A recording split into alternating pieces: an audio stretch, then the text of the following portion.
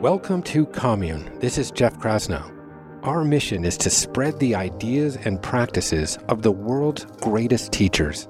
We do that through online courses, a weekly newsletter, and this podcast. On the show, I excavate perennial spiritual questions like, what is consciousness? What is the nature of reality? How do we live with purpose? Reality is infinite. We experience a narrow bandwidth of it unless we transcend our senses through meditation. We delve into practices and modalities that can heal trauma and help us thrive. Mastering the art and the science of forgiveness is necessary to move through life. A miracle is a shift in perception from fear to love. We explore the spiritual traditions that help us acknowledge that we are all connected by a power greater than us. We are all indeed individuals, yet we need to find collective and communal solutions. We build a sturdy bridge between personal wellness and societal well-being. It's only when you get people who are pursuing their dreams, living their truth, and feeling good that we can actually move the needle of society forward. To learn about our courses, our community, and everything we do, visit us at onecommune.com.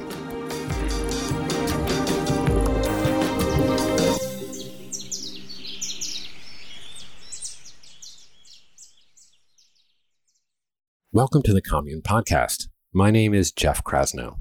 So today on the show, my better half, Schuyler, puts me in the hot seat. So after 3 years of interviewing guests from Deepak Chopra to Byron Katie, from Russell Brand to Matthew McConaughey, from Wim Hof to Marianne Williamson, I share a bit of the wisdom that I've gleaned. I am synthesizing many ideas into some kind of coherent understanding of how to live a good life. And as you will hear, I am still a work in progress, but I hope you enjoy.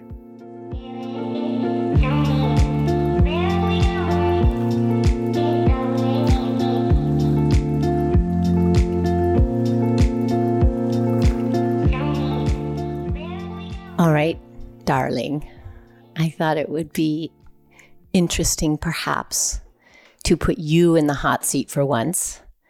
You have so many amazing people on the other side of the microphone from you. And I think you're a very good interviewer, so I hope I do you justice. But one of the things that I've noticed sitting across the kitchen table from you and on our long rambling walks that we take is that you have synthesized much of the wisdom and information from all of these very diverse thinkers and experts, and you've really crafted your own epistemology, or you're in the process of putting together a very distinct worldview.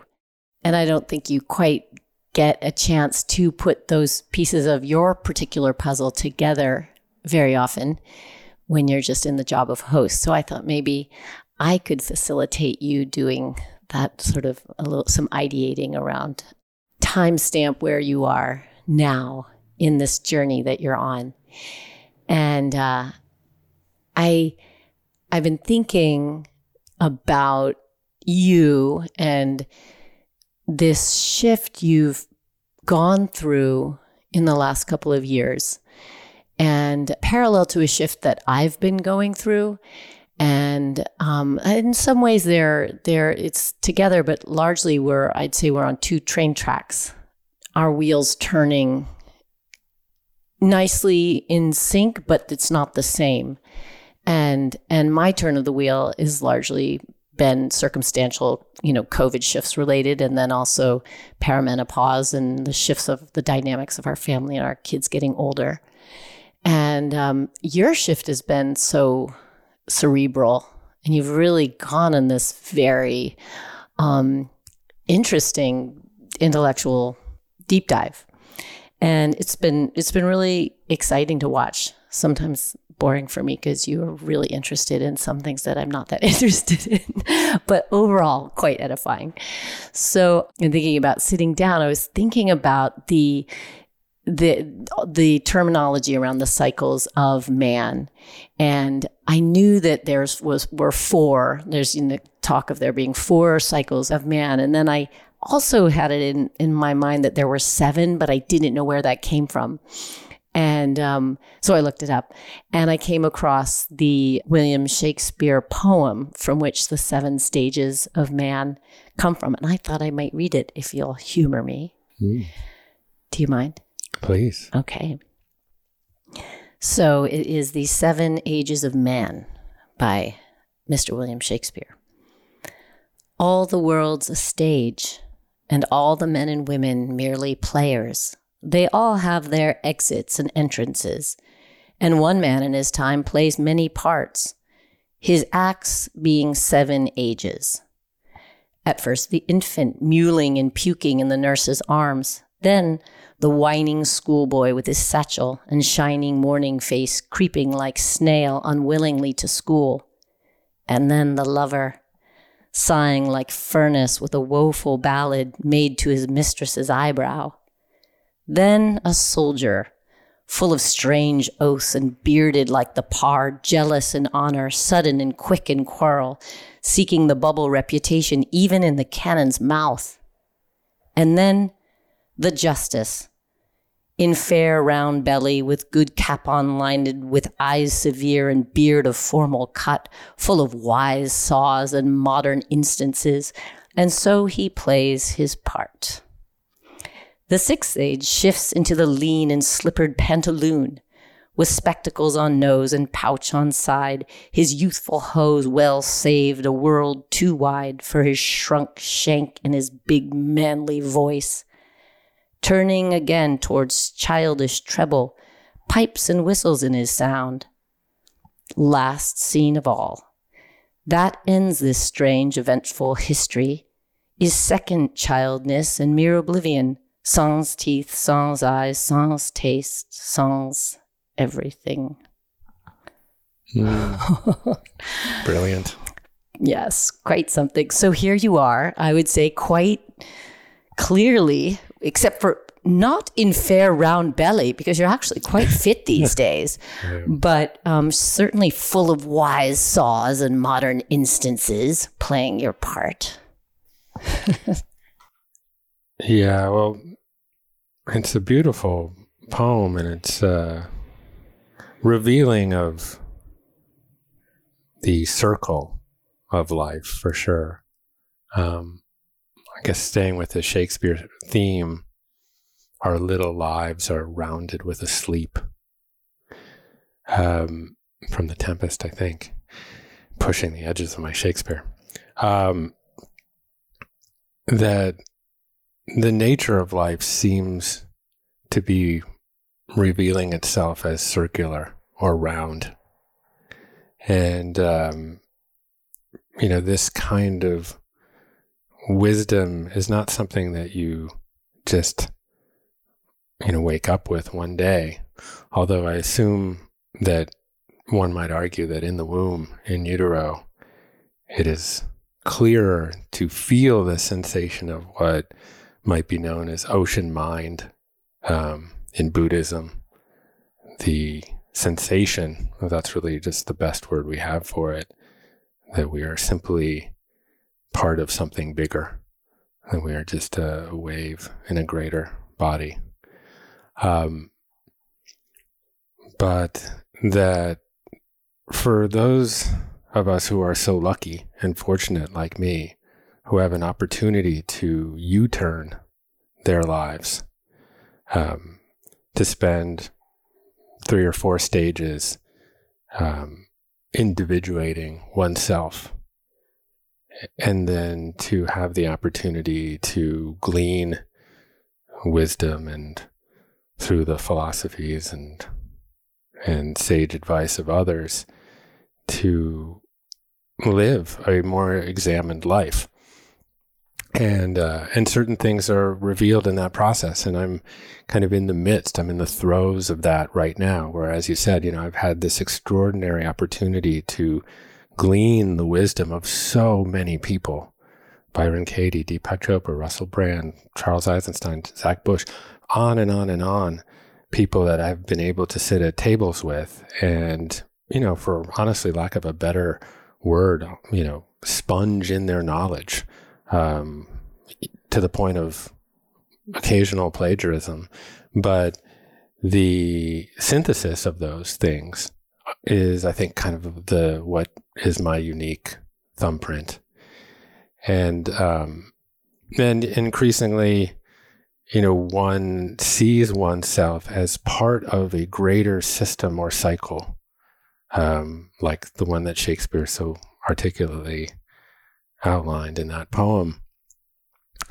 And yeah, I'm sort of, I guess, rounding, third base, if you will. And things are becoming, I suppose, a bit clearer, like the nature of reality, the nature of the mind, what consciousness is. Of course, these are things that exist in their Platonic forms and are in some ways ineffable and unknowable. But you can come closer to them. And I think that's where I am. And do you think that this rounding of the base is a confluence of you having the opportunity to meet all of these different, very diverse thinkers and your stage in life? I mean, that's just simply being old enough to be able to put together a wide palette of ideas and ways of thinking? Yeah, I mean, I don't think wisdom is specifically or distinctly confined to those who are old. I mean, there's plenty of people who have reached... in fact, quite the contrary. Yeah, sometimes. I mean, ossified you become less... Ossified. You become more ossified and less curious. I've just become incredibly comfortable with the discomfort of confusion. I have no problem thrusting myself into fields of study from microbiology to the Krebs cycle to philosophical and spiritual traditions of the East, or et cetera, a myriad topics that I find fascinating. And being extremely lost and confused for hours upon hours at a time. But it is I think if anything, what I've gained is a certain kind of perseverance that I know that my brain is mapping that confusion. And as I've discovered, the brain likes confusion to the degree that then once something lands, once something is truly understood, your brain then marks it with a burst of the neurotransmitter dopamine, to be more specific. Tell me, I know that you've gone down the wormhole of hacking your learning a little bit. So explain it to me and I'll try and follow the biochemistry. Yeah, well, a lot of this is gleaned from the neuroscientist Andrew Huberman, who's a professor at Stanford and has a podcast called The Huberman Lab, which I listen to from time to time. And he addresses topics around neuroscience, particularly neuroplasticity, the brain's ability to change in response to the environment and experience. And this is obviously a very hopeful and optimistic concept because, we are not fixed human beings, that we can continue to expand and grow and learn and evolve, even in our later years. And there's other emerging fields of study like epigenetics and to some degree the microbiome that are also similarly hopeful in that they really tell us that we are not fixed, that our fate is not determined by some nucleotide sequence in our DNA, that we are ever-changing and impermanent beings. And of course, the Buddha told us this in 450 BC, but he didn't have the scientific anchoring per se to understand how it applied to neuroscience, though maybe he did. Neuroscience or just our cellular makeup. Yeah, I mean, while it is absolutely true that when you're 25 years old or less, it is simply easier to learn. And we witness that all the time, with children that seemingly pick up languages and instruments, through osmosis. And it does become harder to learn in your later years, but certainly totally possible to rewire the brain, to make new connections between neurons, and to unwind old self-destructive connections and synapses, etc. And that there are modalities that we can employ to hack that process. Essentially, we tap into our nervous system, particularly the autonomic nervous system, and which is split into two primary distinct parts, the parasympathetic nervous system and the sympathetic nervous system, that are both associated with particular neurotransmitters or neuromodulators, to be more specific. And that, generally these are things that are happening below the crust of consciousness. So breathing and digestion, et cetera, that we don't have to focus on, and we can focus on the world of the 10,000 things over here. But when we do actually focus in on techniques and modalities, we can influence how that autonomic nervous system functions, such that certain neurotransmitters can be secreted at certain times to optimize the retention of information and learn new skills. And I can go into some great detail on Just tell me how to do it. Okay.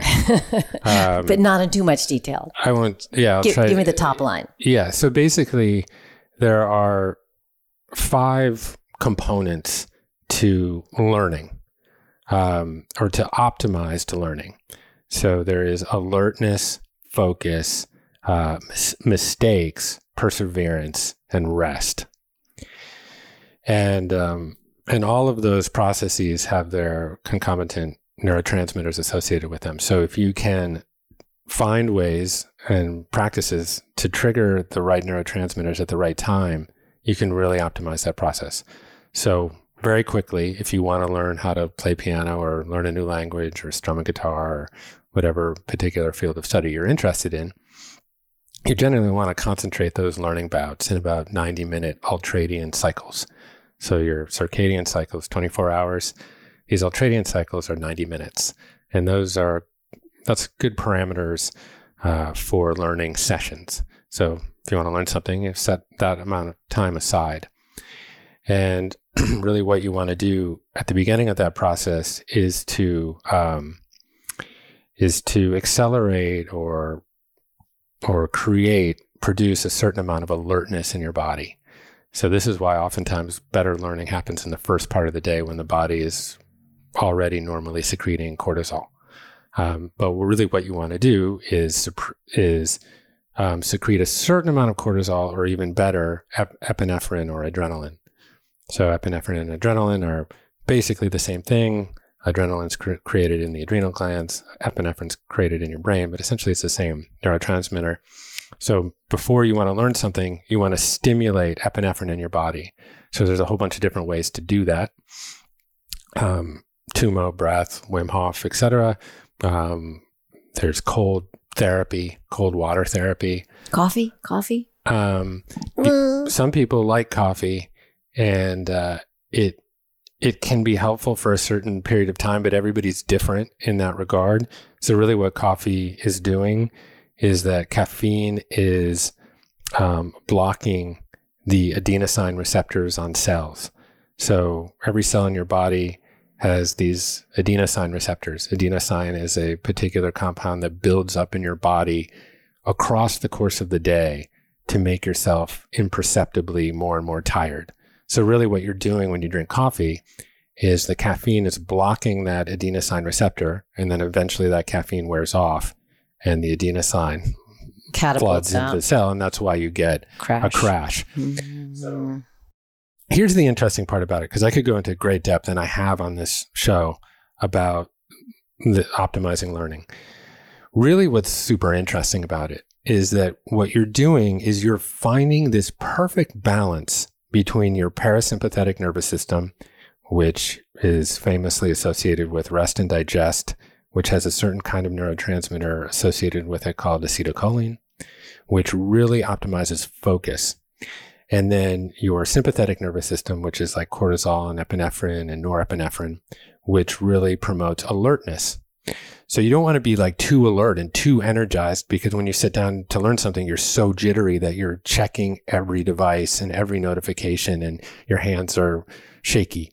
So really what you're doing is you're hacking your body to find that perfect balance. You're never really 100% in your sympathetic nervous system or 100% in your parasympathetic nervous system. Sometimes we can think of things with that kind of duality. But that's really not how it works. So what you're trying to do is optimize and upregulate the alertness of your created by epinephrine from your sympathetic system and balance that with acetylcholine from that's more associated with your parasympathetic system.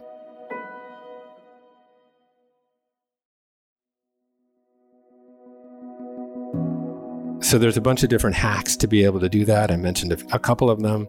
One that's kind of super interesting, that's kind of a strange holy grail, is engaging in some crazy balancing act, because the vestibular system that's in your ear, it basically measures where you are in three-dimensional space. So three-dimensional space could be up, down, left, right, forward, backwards.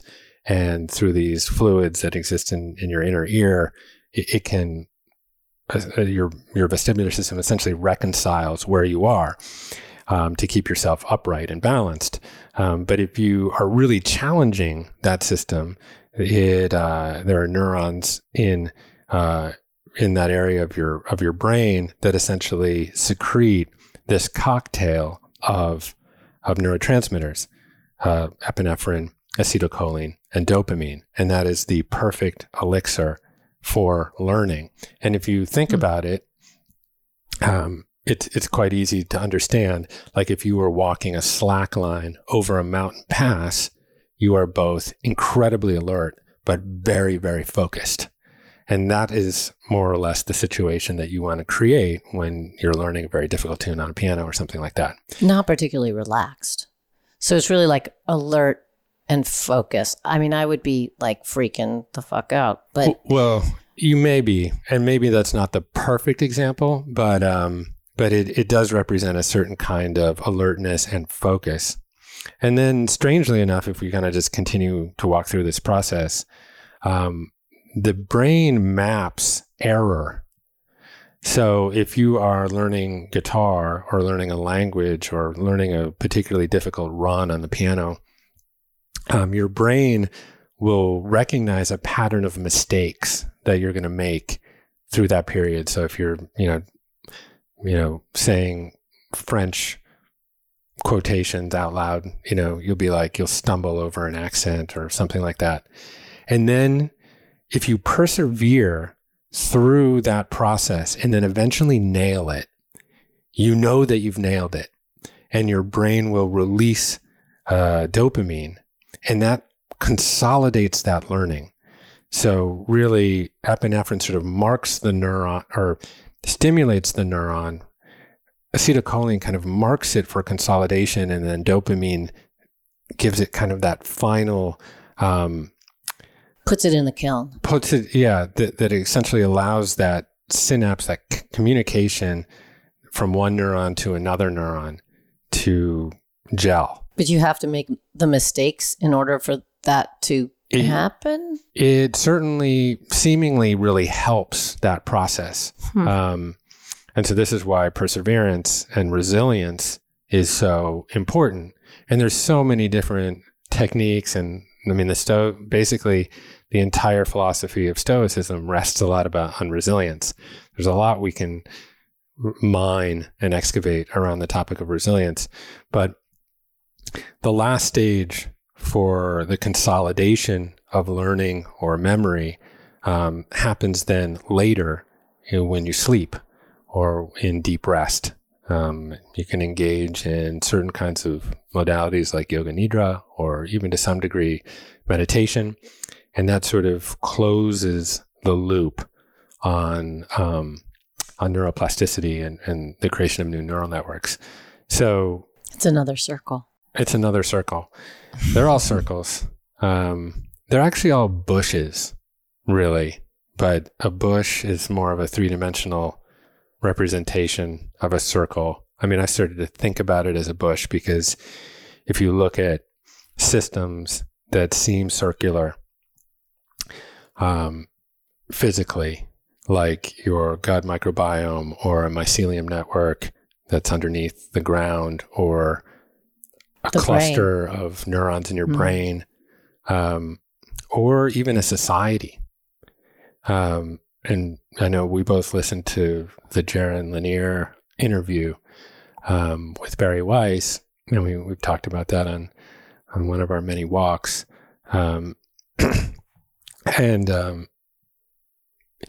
The healthiest systems appear to be these bushy-like circles. And in that particular case, like Jaron Lanier speaks very eloquently around what a real healthy society looks like. So we think about it in this kind of two-dimensional way as a bell curve, where there's a lot of wealth distributed across the middle class.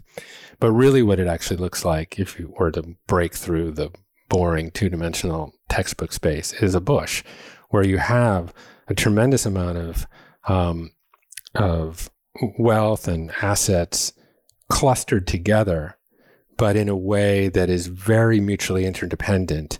And, you know, if you think about like a bustling local town with, you know, your local jazz club and an independent radio station and a farmer's market and a general store and its own paper and et cetera, that's what a really healthy environment looks like. Interdependent versus a world that is very flat and then spiked at the edges. So, you know, when you have 3 people in the country that own more combined wealth than the bottom 50% combined, I should say, that does not represent a healthy system. And you can map that across so many different areas of life. When you have, you know, 10 billion people and 100 billion chickens, pigs, and cows, but you have absolute lack of diversity and extinction of species happening on the other side, that is not a healthy system.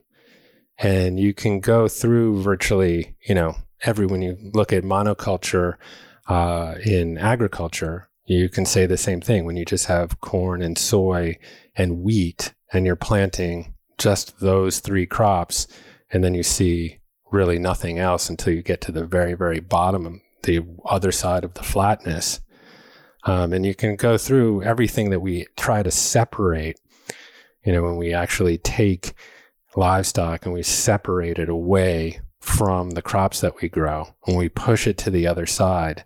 Of course, what that ends up doing is creating crops, animals, and guts all suffer. Yeah. And, you know, when a healthy soil, again, looks like this bush, you know, it looks like this mycelium network that is kind of this 3-dimensional structure that's sitting under the ground, and, you know, it's aerated by earthworms and other microorganisms and microbes and root systems that are all pushing nutrients that come through photosynthesis, catalyzed by, of course, the sun and all these things. This is like, once you actually start to understand the mechanisms of how life works, you begin to see all of these patterns. And well, you know, I'm sure you've seen EKGs of a child's brain that looks like a bush, and then the adult brain looks like a tree, kind of sometimes a very stripped down tree, because our neural pathways carve out these trenches, and it really actually changes the way that I guess it's an electromagnetic mapping of the brain. And I remember seeing that early, like 20 years ago or something, when I was first learning about the concept of vasanas in the yogic tradition.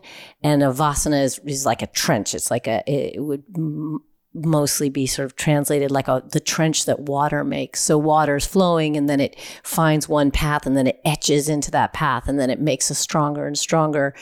There's a tropism towards this one thing, and then that I thought that was so fascinating, and that as part of the yoga practice, you're attempting to break through those vasanas. You're trying to bust out make your channels wider and more diverse and create a bush instead of a tree, essentially. And then I saw some mapping of the brain, and I was like, oh my God, there it is right there. Another instance of neuroscience and ancient wisdom coming together. I think I could be wrong, but I thought Vasana technically meant aroma or scent, which could make sense in Sanskrit. But of course, it's like many Sanskrit words, it's used across a whole variety of purposes. It's one Google touch away. It is. This is why. We'll put money on it right now. Yeah, I think I learned it because Sadhguru pronounced it wasana. And I was like, what is wasana? And then I had to look it up. But I continue to become enchanted, which is an interesting word because you're in a chant. And Alan Watts has all of these incredible etymological breakdowns of particular words, and a lot of Sanskrit too. So almost all the Sanskrit I know is because I've listened to endless Alan Watts. But I've become increasingly enchanted with the mechanisms of nature and how they simply emerge.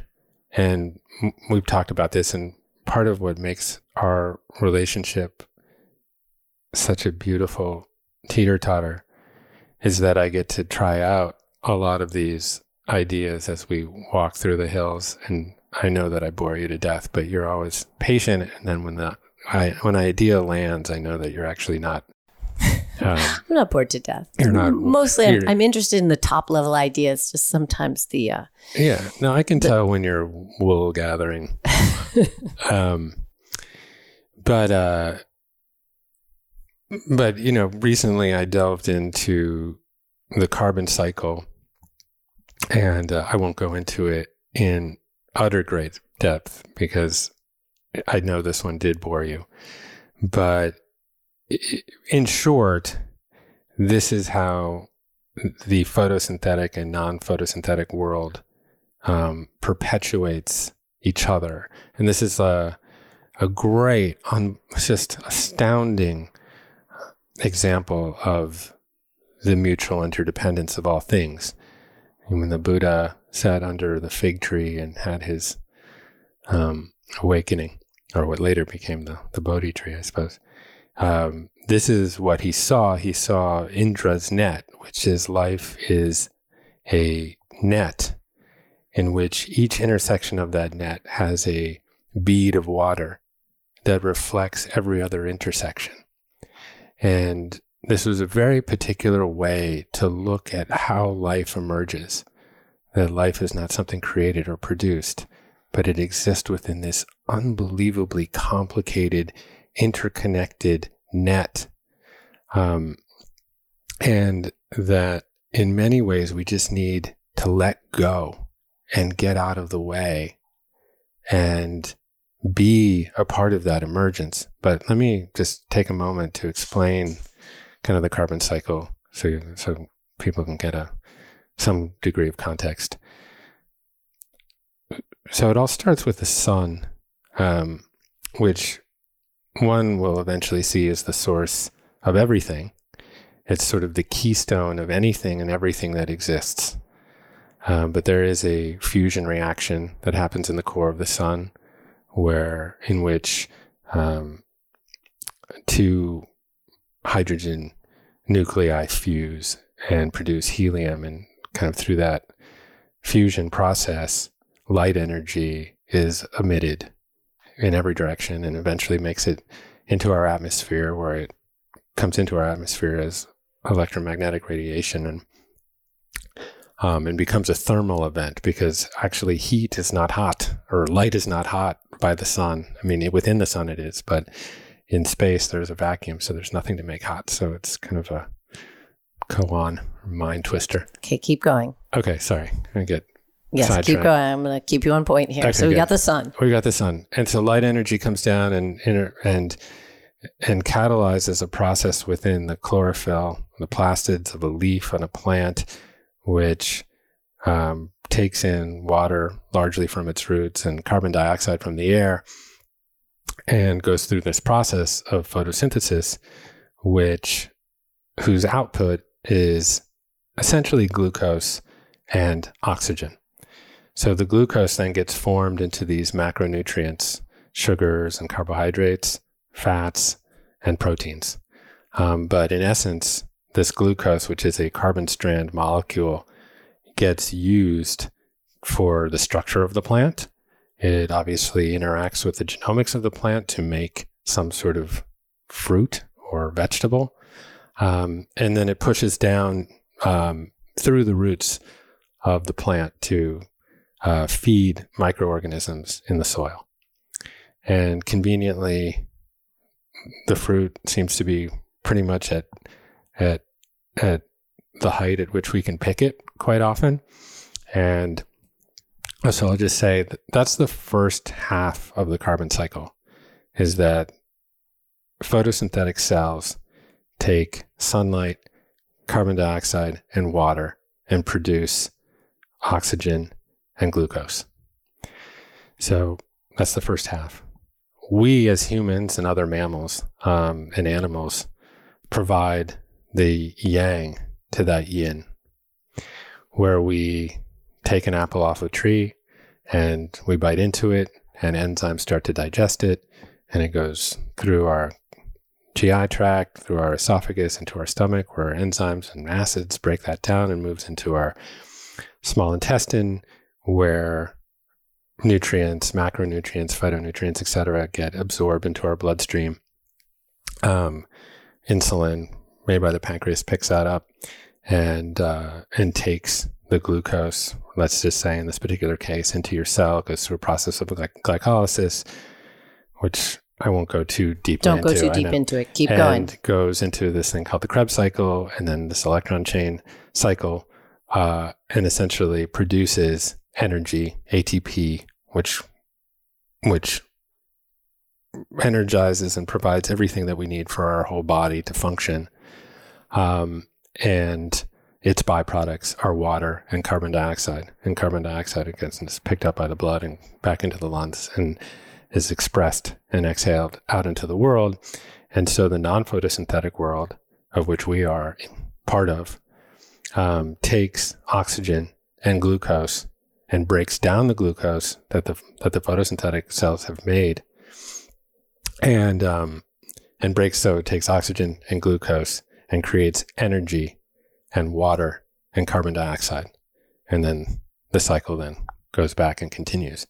But we never send it back to the sun, so explain that. Right. So this is why the sun is the source of all energy. So the carbon cycle exists here within Earth, and it is a just unbelievably elegant, complex process that would take me, well, a semester or two to fully explain and, to be honest, understand. But without the sun, none of that exists, and we already have proof of that because there have been 5 extinction events. The last one 64 million years ago, being created by an asteroid, or most likely, or a volcano, which led to a nuclear winter, and through which the sun could not permeate. Hence, all photosynthetic growth stopped, and 96% of all species went extinct. So the sun is the center of it all. And of course, this is why so many ancient cultures and indigenous cultures worshipped the sun as a godhead, essentially. And in a way, it's the closest thing that we have put our finger on to be some sort of godhead, in the sense that it does provide for life. Right. And really, of course, so this is the amazing thing, is that once someone begins to understand these processes, one begins to understand nature as the logos, as the foundational logic and intelligence of how the universe functions, because we did not create it. Like, we did not say, oh yeah, there's a Godhead that then somehow created us, except we created him in our image because he looks like a grandfather in a robe, like there's obviously the notion that God created man in his image, but this is a great source of confusion, because otherwise, I mean, how does he look like us? He looks like us. Yet is also invisible, but is visible, but is omniscient and omnipresent and merciful. Yet, of course, 5 million children are starving every year. So it's very, very confusing. Back to the carbon cycle. Yeah. But once you begin to understand the functionality of and the processes of nature, one can really ascribe some sort of cosmic intelligence, and if one feels that they need that.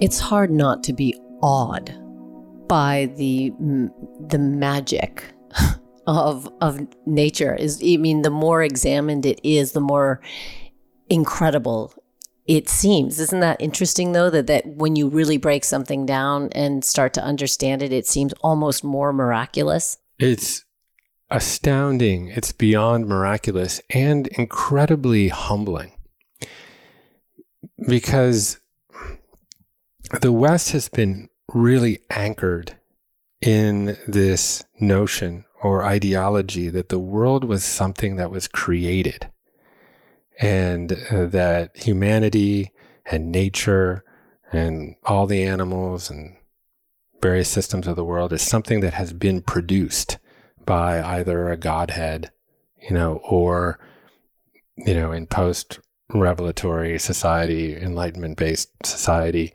we leverage science to understand all of the different component parts of life as if it is something that can be simply created. And this, of course, informs, how we think about our medical system and all of the kind of pharmacological treatments that we do. We basically treat life as if it were a house. And when something goes wrong, we just patch the roof, to stop a leak. But of course, that doesn't work within an organism, because there are too many interrelated and interdependent parts. So yeah, you can prescribe a statin, but then all of a sudden you're not making any cholesterol, so you can't make any testosterone. So then you have no sperm count, or you can't make cortisol, which is also made from cholesterol. So you can't be alert. So then what? So then you take something else. Mm-hmm. So is it any wonder that statin advertisements are followed by Cialis and Viagra on CNN? No, of course not, because one of them, addresses atherosclerosis, but then you can't fucking get it up. And then the next time, then you get your Viagra, and so on and so on. And this is really a great, I think, confusion. Western society and science and medicine has obviously provided us with so much positive innovation. So I'm not one to poo-poo all things. In fact, I always try to see sort of the nuanced middle. But I do think there is a confusion to seeing the world as something that is created or produced versus a more Eastern Taoist way of seeing the world as something that emerges as an organism, and that nature functions kind of in and of itself. And when you begin to understand some of these systems and cycles, and you begin to move into a place of greater humility, you tap in to life as emergent. And when you think about the billion years, well, the Earth is maybe 4.5 billion years old, but maybe life, you could kind of categorized as maybe 1 billion years.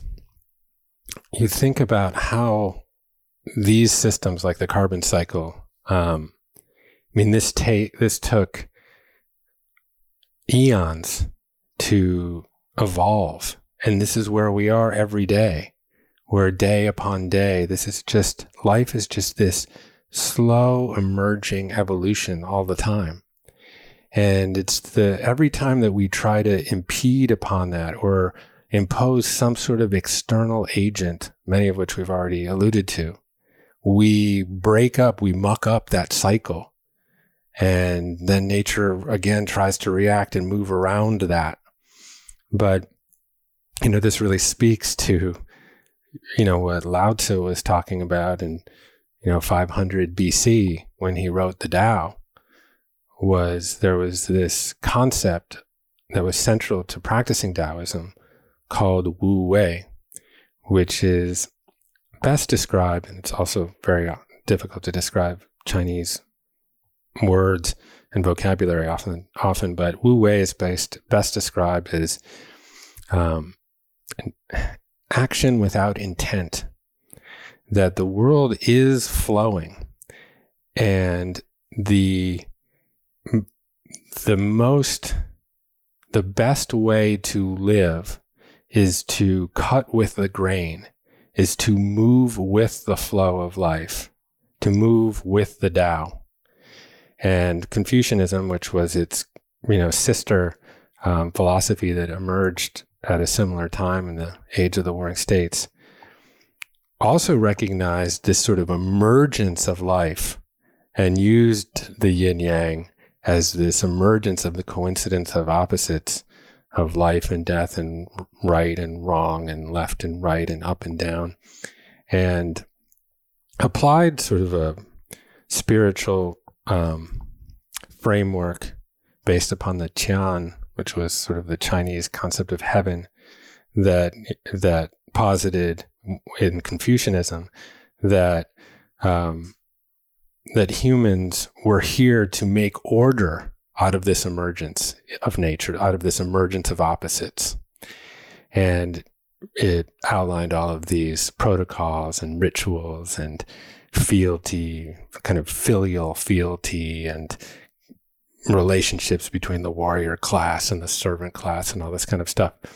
But Lao Tzu in the Tao, he was old, always portrayed as old and wizened with a long white beard, and it said he was actually born with the beard, which is funny.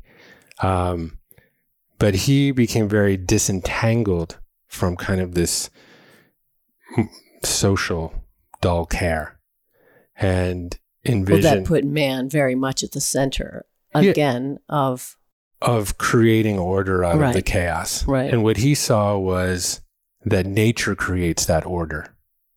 And really what we generally have to do is just get out of the way. And in the Tao, which is, partly a guidebook for how to rule a country, but also obviously has spiritual tenets to it. But he gives a lot of advice and axioms to leaders and teachers. Like, for example, he really, he says that the best kind of leader is the leader that is almost invisible, such that when something great happens, the people all stand up and say, look, we did it all by ourselves. That this great leader rules as if he or she is the ocean, the lowest body of water, because all the streams and rivers and lakes and tributaries all flow into the lowest body, and is in receipt of all of the energy and creation of humanity without really having to exert any energy. He says, the way that you make people untrustworthy is by distrusting them. And so, there's so much brilliance in this philosophy. And though it was composed, 500 years before the birth of Christ, and the internet, and the internet and the Enlightenment and all the other things, it has such applicability, because many times all we just need to do is let go, is to stop clinging to notions of success or notions of right or wrong. And this is where it gets to be very, very confusing around ethics and social ethics and moral psychology, et cetera, because, we are so anchored in the West to think of morality as a certain kind of thing.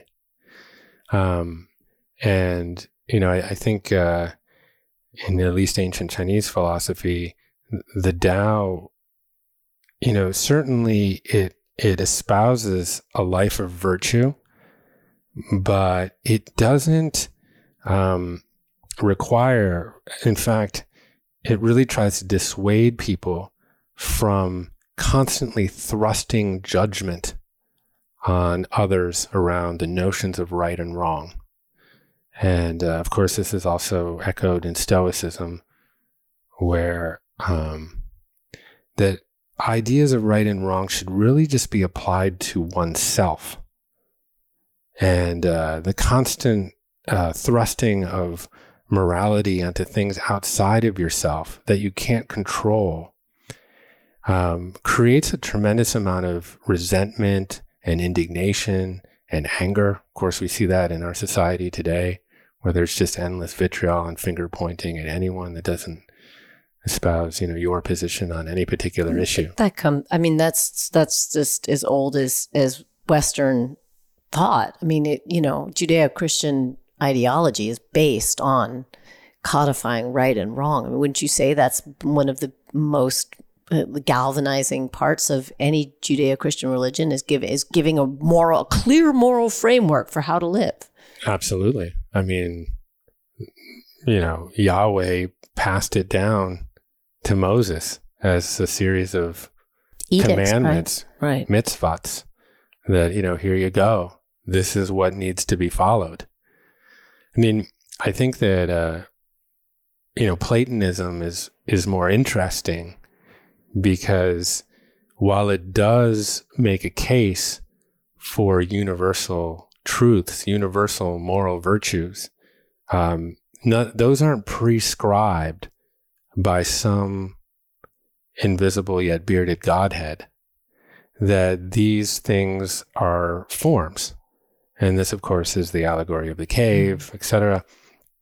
But that we spend the examined life is all about trying to excavate what these forms are, that kind of up here, you can imagine visually, we have compassion, empathy, love, moderation, wisdom, courage as impeccable, universal, perennial truths and forms. And as they make their way down into the human condition, they get refracted and reflected and through 1,000 different lenses until here we're sitting here trying to figure out what they are. And, let's take love. Well, love initially sort of appears as lust, and then it appears, we raise one level up, and then it becomes something around personality and the inner beauty. And then it becomes something conditional or transactional, all these kinds of different shades of what love might be, and then you sort of move up, that ladder, and then you're like, okay, well, love, that could be a sensation that arises within the field of consciousness moment to moment and dissipates the moment that I think about it or, I watch it or witness it. And then, of course, you move up from there, and love ceases to be an emotion. It ceases to be a sensation that appears and disappears in this transitory fashion, but becomes a state of being that is simply expansive and effusive and giving. And so we spend those of us who have the time and the interest to spend their lives examining what is true in the Platonistic way, try to climb that beanstalk to grok the forms of these things.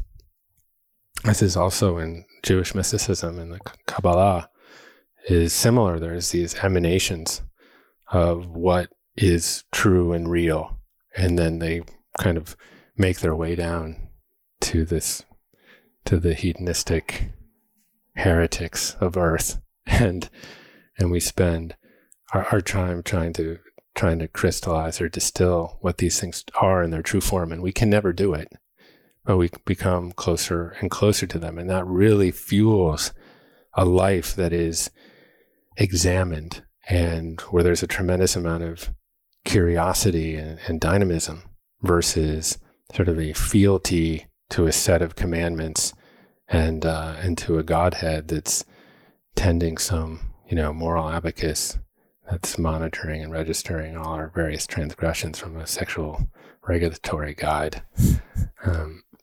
So let me ask you, just more personally, what does your practice look like in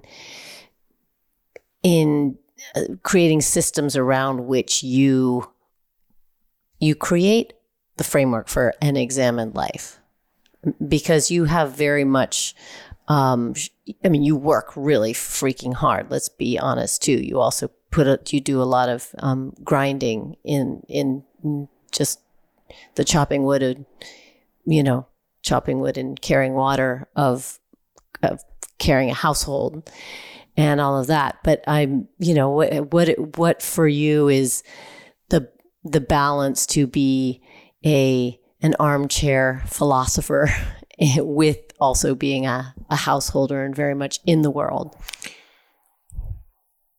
Yeah, I think that there is an intellectual understanding that one can develop around a lot of these concepts. And then there is the embodying of them, the somatic capturing the sensation of them that can only be had through direct experience. So I think I'm on the front end of that journey. Now, there are moments, particularly during COVID and when I was sick, when I spent a hell of a lot of time meditating to Muji in the sauna. And you can, over time, elicit a state that seems to be conciliant across every tradition, philosophy, religion spouted by every mystic, sage, and poet, which is some kind of sensation of samadhi, of full integrated consciousness, where there is virtually no delineation between what it is like to be you and the experience of the world. That there is really no separation between your appearance within consciousness and consciousness itself. And of course, this, you get to this generally through meditation, though it is available to anyone at any time. But if you back that up, and you put it through the lens of Buddhism, for example, samadhi is the last step, though this thing is not always linear, of the Eightfold Noble Path, in which the first step of which is wise understanding. So the wise understanding is this process of taking in all of these inputs. It's knowledge is step 1, and wisdom is step 8, which is the emptying out of all of those things, where you actually embody the sensation of oneness and of utter connection and this is really what I feel was the journey of Jesus. But of course, he only had one context in which to bake his epiphany or whatever he had. But my hunch is that, he went on some walkabout the way Siddhartha Gautama did in 458 or BC, at a very similar age, actually. And, went out after his baptism into the desert and had some kind of epiphany of utter integrated consciousness. But of course, he only had the Hebrew tradition to place that experience into. So he came back and said, well, I'm the Son of God. Now, of course, the history here is mangy because we only know that because of epistles and letters written by apostles and then subsequent thousands of translations to a King James Bible that only appeared in 1610 or 8 or 12 or something. But my sense is that very much like the Buddha, Jesus had this experience of integrated consciousness and then came back and said, I am the essence of God. Isos, all of these different words that he used. I am one with God. I am the Son, which for me, I've started to play with this idea of le son, of sound, frequency, vibration, of the etymology of that word, that I am the frequency of God. But of course... Right, I'm unindividuated from God. And that this experience is available to everybody. But of course, the institutional Catholic Church gave us no, there can't be more than one Son of God. This is getting way too confusing. And this is the real difference between Judeo-Christian, or particularly Christian tradition and thought, and Buddhism, because on the other end of his epiphanous experience, the Buddha said, well, this experience is available to everyone. Everyone can be a Buddha, awakened one. And he envisioned a world with billions of Buddhas. So as that applies to one's own life in the world of the 10,000 things, in the real world of transactions and what my dad calls dull care, how do we make sense of all of this and still kind of function? You stand on one foot a lot. You stand on one foot. That helps to certainly consolidate some things. But this kind of inquiry and the practices that accompany it, meditation, contemplation, slowly begin to punctuate your life. There's a certain signature that starts to characterize your life.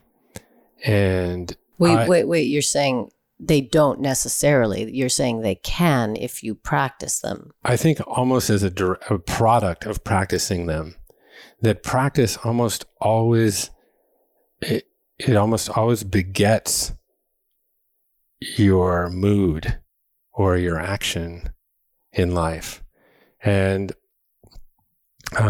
it's like Paul had that quote. It's actually from Andrew Huberman in the Regeneration book, where it's your actions actually shape your beliefs and not the other way around. So once you actually begin to engage in these actions, your behavior and your beliefs become kind of synonymous with them. And you can see how it punctuates your life, where, to be honest, I've lost a lot of ambition in the classic ego sense. So, once you start to see yourself and practice these traditions that kind of dismantle the story of separation, that I'm a separate individual living in a separate external universe, separate from other people, in competition with other people, always comparing myself with other people, and sort of jumping on this hedonic treadmill because I'm trying to match up with the Joneses. And so I need this car or this house or this award or this particular social status. And as soon as I get it, the gap opens up again. And then, I never want what I have, and et cetera. That whole hedonic treadmill, that is best described by stage the second noble truth as Trishna, or thirst, where we're these hungry ghosts with enormous stomachs and endless appetites and little tiny mouths. And we're just trying to suck happiness through a straw.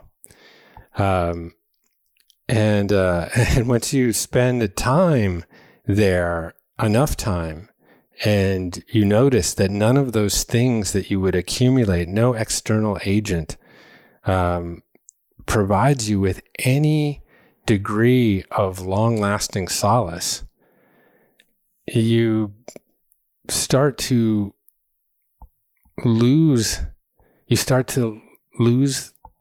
the need for it. You stop craving. You stop clinging.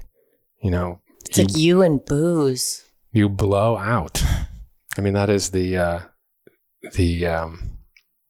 actual Sanskrit translation of nirvana, nir, which is a negative word, and vana, which is breath or blow. And so you're just blowing out.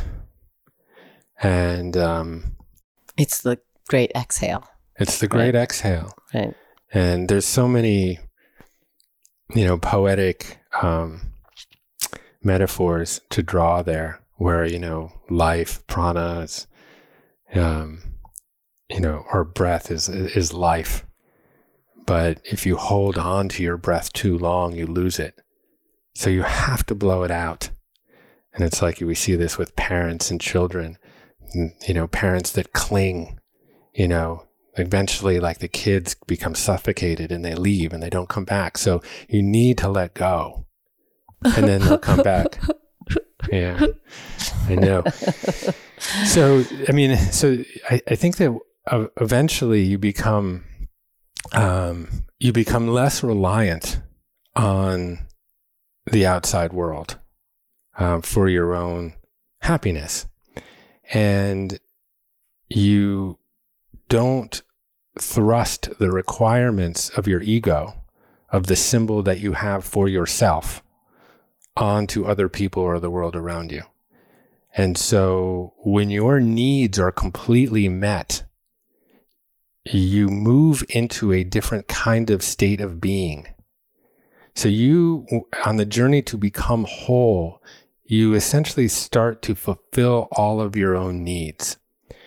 And when your needs are fulfilled, and this is Maslowian in some way, you can self-actualize. And right. This is, of course, given that you have all of your basic needs first met. Yeah. Right. But again, through fulfilling those needs, you move into a state of being where life can be truly expansive and effusive.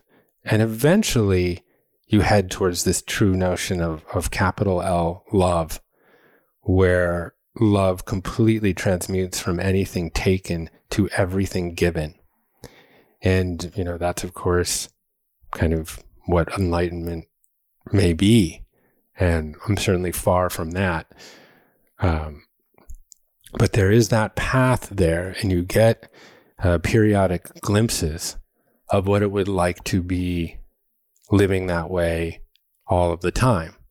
I mean, you look at Eckhart Tolle or the Dalai Lama or, other people, Thich Nhat Hanh, or other people that seem to have reached some level of prolonged enlightenment. Equanimity, like really lived equanimity. Yeah, and they're always giving, and they're always laughing, and they're just light,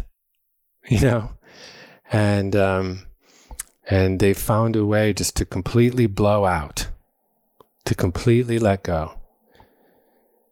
So this is the great, this is the great journey, for everyone. So this is, and along the way, you begin to notice a progression.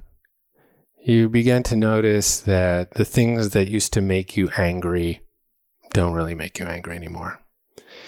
That confusion becomes very comfortable and okay. You're just fine with it. That you approach certain kinds of socio-political, fraught divisive issues with a very calm kind of discernment where, you can pick up your phone and scroll through Twitter or Facebook and witness the invective, the crazy extreme idiocy that exists across the spectrum, and really just not be very moved by it. And so... Wow, I am so not there in so many ways. I'm still so moved by it and still so mad when I'm on hold with customer service. But the thing is that you're not going to... There's the great Serenity poem by Reinhold Niebuhr, which is very, very stoic. You can't control everything in life. Really all you can control is your response to that. And grant me the power to change the things that I can, the serenity to accept the things I can't, and the wisdom to know the difference. Pretty good. Grace. Something like that. That really what one needs to do is have a lot of grace for everybody in the world, have tremendous tolerance for other people, and very little for yourself. That's how you grow. You have to be, I think, a discipline of will, and not to cut yourself some slack from time to time, but I would say that to be strict with yourself and hold yourself to a path such that your works and actions in this life can best align with your highest principles. That is an authentic life. Well, I will say, we'll leave here. We'll leave this little room and we'll go upstairs, and I'll have my beer or my glass of wine, and then I will sleep poorly and I'll feel pretty shitty tomorrow and not have a great ability to focus and learn about my mitochondria. And you, because you have developed incredible will not have the beer, and you will sleep well, which you're doing for the first time in a very long time, because we are walking the walk really quite admirably. And then you're going to wake up tomorrow and you'll explain the microbiome to me, which is really we good. Didn't even that talk about the microbiome. That's going to have to wait for the next pod. No, that's got to be hot seat too. Because we got to go upstairs, because there's a bunch of parties happening. There's 3 different kids having 3 different sets of parties upstairs. So we have to have to rake some leaves. Back to the world of doll care. All right. Thank you for this opportunity. Yes. Thank you for letting me put you on the other side of the mic. I love you. Love you.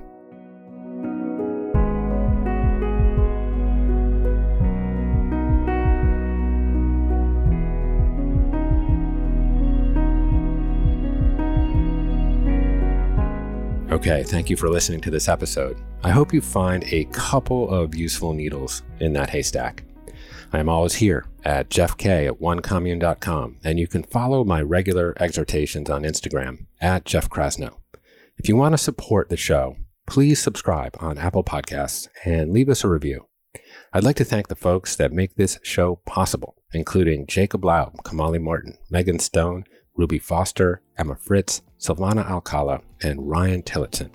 And of course, a special thanks to my loving wife for life, Schuyler. That's all from the Commune for this week. My name is Jeff Krasno, and I am here for you.